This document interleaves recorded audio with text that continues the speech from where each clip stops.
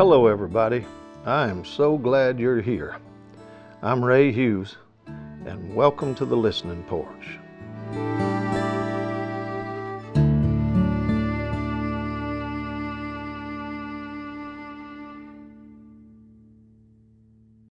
I'd like to pick up just a little bit from where we left off the last time I had the honor of spending some time with you. I don't know if you remember or not, but if you do, what I was talking about is I talked about the beauty of that horizon that must have been a part of the picture. The day that Jesus got in the boat and pushed himself out from the shore as a mass of people was there on the banks, there to hear what he had to say. And remember, the way that worked in those days for him is he was all about, as the Word of God says, to do and to teach. And to teach and to do. You see that in Scripture. And see, he didn't always do miracles. What would happen would be he would do miracles, and as a result of those miracles, and then he would just wander off, go to the next place. He's across the Sea of Galilee somewhere, and we'd get there. There'd be 1,000, 5,000, or whatever people there waiting for him because they had heard about the miracles that he did on the other side. But when he would get there, he wouldn't necessarily do miracles. He would maybe just teach the Word of God. So sometimes he was teaching, sometimes he was doing and awakening the wonder of what the Father would speak to him in that day. And he only did what he would see the Father doing, only speak what he would hear him say. But in our last time together, I painted that little picture for us to just imagine what was going through the minds and the hearts of those out there in that place of beauty and solitude, and they had gathered there. And of course, I'm sure it felt many times like the solitude was certainly taken out of it.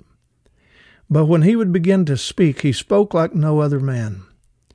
And he would paint the beauty and the majesty of heaven and the simplicity of his words. It was heaven coming to earth on so many levels.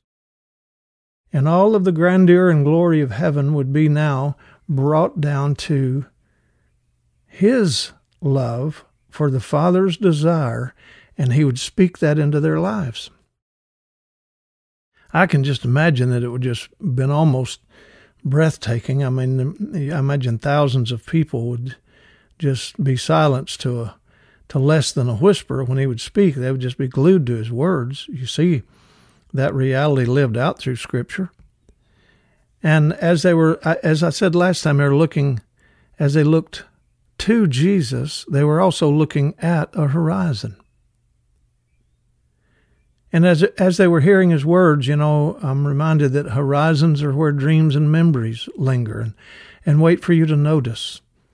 And when you notice, then you begin to meditate or ponder upon your own life, and you begin to apply his words to your walk and to your journey. And you realize that those words that he is carrying then become your life. Remember I said that life is not just made of years, it's also filled with moments. And those moments that are meant to be full of life, so much life. I created a contrast for you also last time about, being in the city around all the man-made things. Sometimes it's hard to really hear the Lord or come alive to truth when you're surrounded by man-made vehicles racing down man-made streets, crossing man-made bridges, and making all the man-made noise, if you remember. I don't remember exactly how I said it, but it was something like that. I pointed that out. But, I want to remind you today that you have a right to choose what you listen to.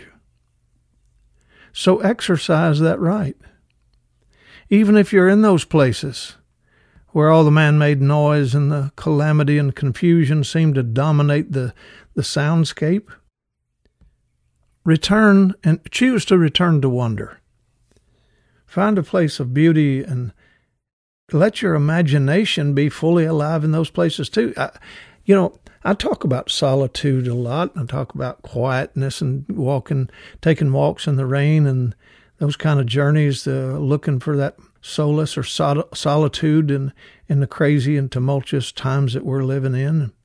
And of course, one of the ways I do that is by writing, and I write a lot of poetry. And one of the reasons is because poetry has a tendency to slow you down and enables you to consider.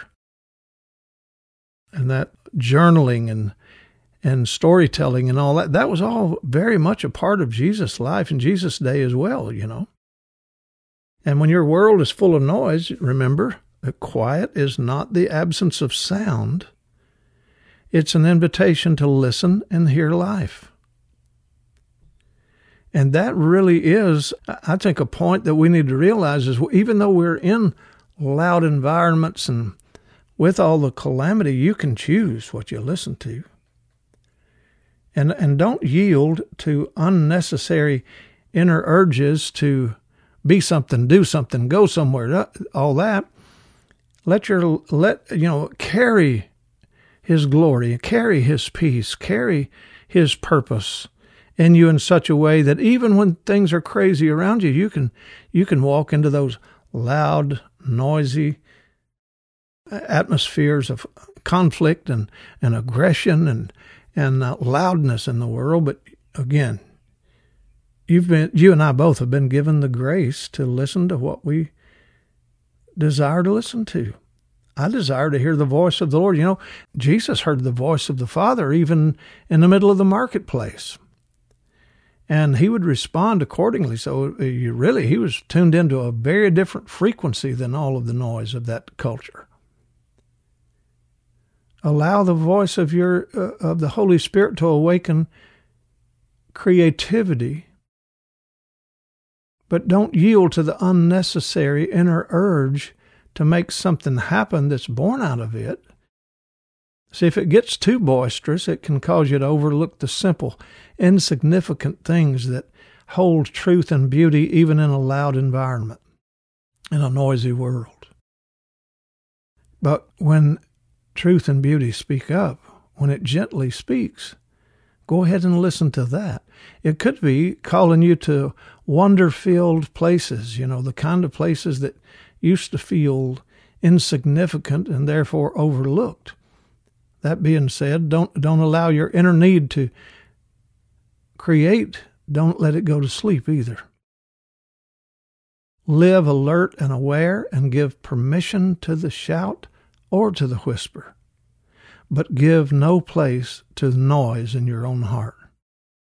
I personally have experienced many times some of the best writing and the best creativity and the best things that I've really been able to develop and enjoy as words of the Lord to my own life. Because when I write poetry and when I write prose, that's one of the ways I process life.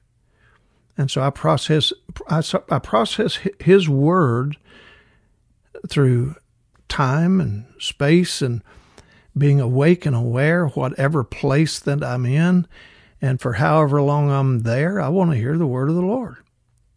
I want that to be an ongoing conversation that brings something powerful and valuable to my life when I take a walk, and again, even in a big city situation. And I remember one day I was sitting on the wall in that stone wall or that concrete wall there in front of St. Giles Cathedral in Edinburgh, Scotland. And Edinburgh is a really vibrant, beautiful, old, amazing city. And everybody was moving past as if they badly needed to be somewhere else. And I was watching all the hurry and the scurry, and when the bells started ringing, I quickly realized that while everybody was needed to be somewhere else, I realized in that very moment I was right where I wanted to be. Because steeple bells sing mystery and dignity. They dignify the air with their notes and remind us that high purposes and great mysteries are hanging just above the city noise,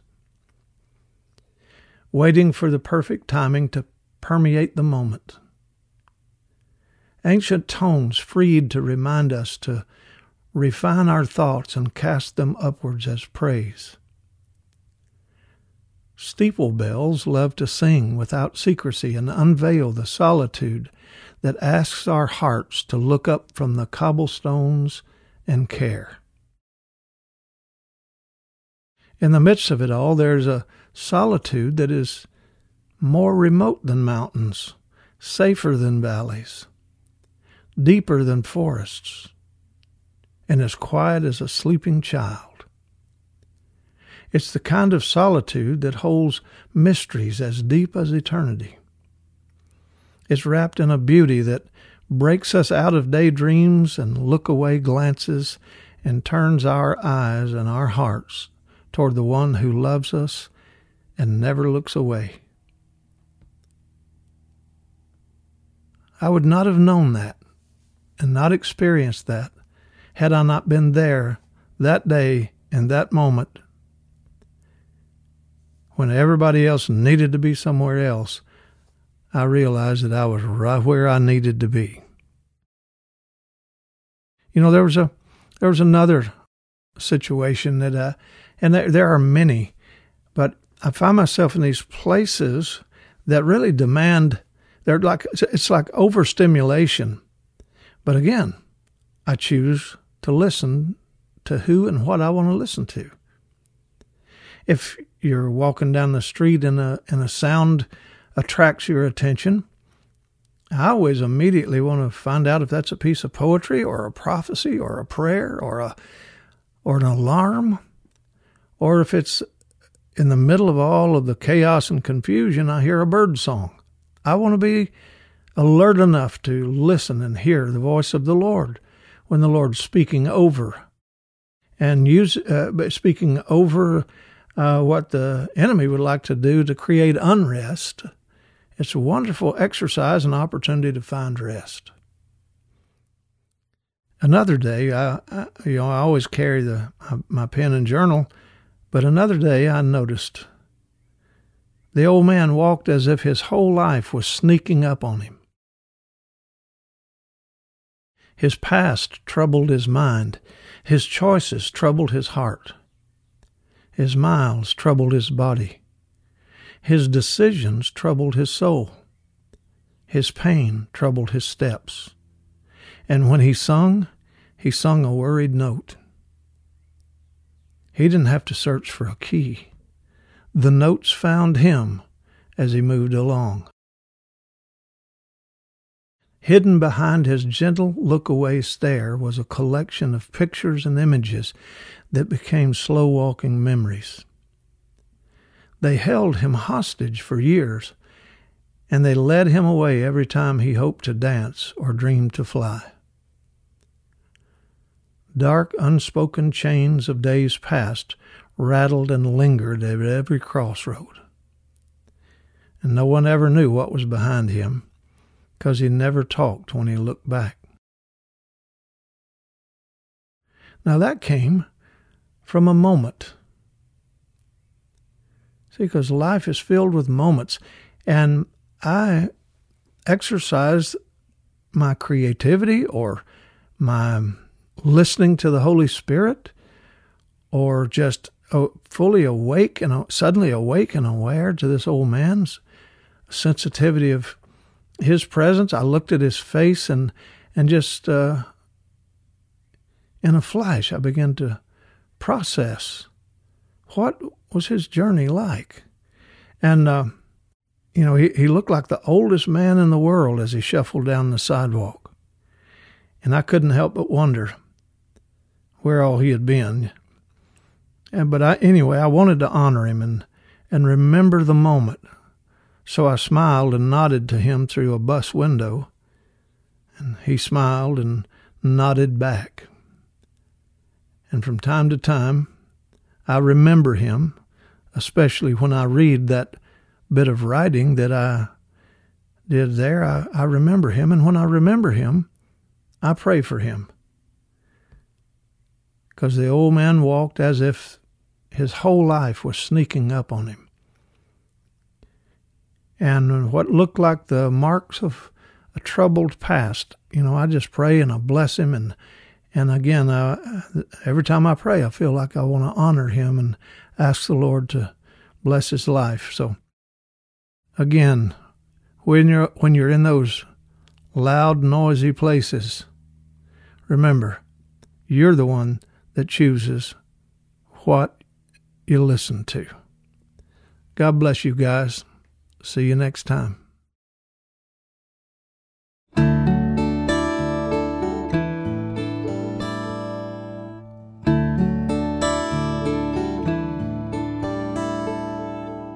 Thanks for coming to the Listening Porch.